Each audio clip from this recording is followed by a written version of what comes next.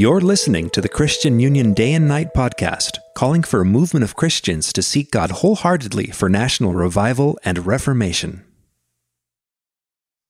Now, many of us have come to Christ and we repented of our sins. And that's the only way that you can really come to Christ in an authentic way.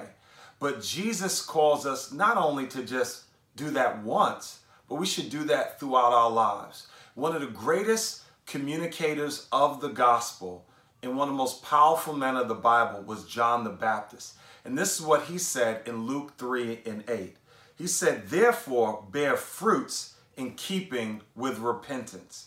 And what this is teaching is that over and over again, you should examine your life, see things that are in your life that you need to repent of, and do a fresh overhaul in any area in your life. He says this in Isaiah 1:16. Isaiah writes, "Wash yourselves, make yourselves clean. Remove the evil of your deeds from my sight. Cease to do evil." All over the Bible teaches us, find areas, repent of them. We are sinners saved by grace. So we must come to the realization that satanic influences, demonic things in this world, evil tries to grab a hold of us. And we must always find times of refreshing, times to examine our lives and things to put out of our lives. Ezekiel 18:27 says, "Again, when a wicked man turns away from his wickedness, which he has committed, and practices justice and righteousness, he will save his life." So there are times in our lives where we have to do good personal reflection. I remember when I came to Christ, I was following after Jesus, but I realized I was still living with a woman at the time. And I said to myself, you know what? I'm strong enough. I'm good. I'm not going to surrender to my flesh. And then I started to realize compromise was creeping in. And I had to do what this text is talking about.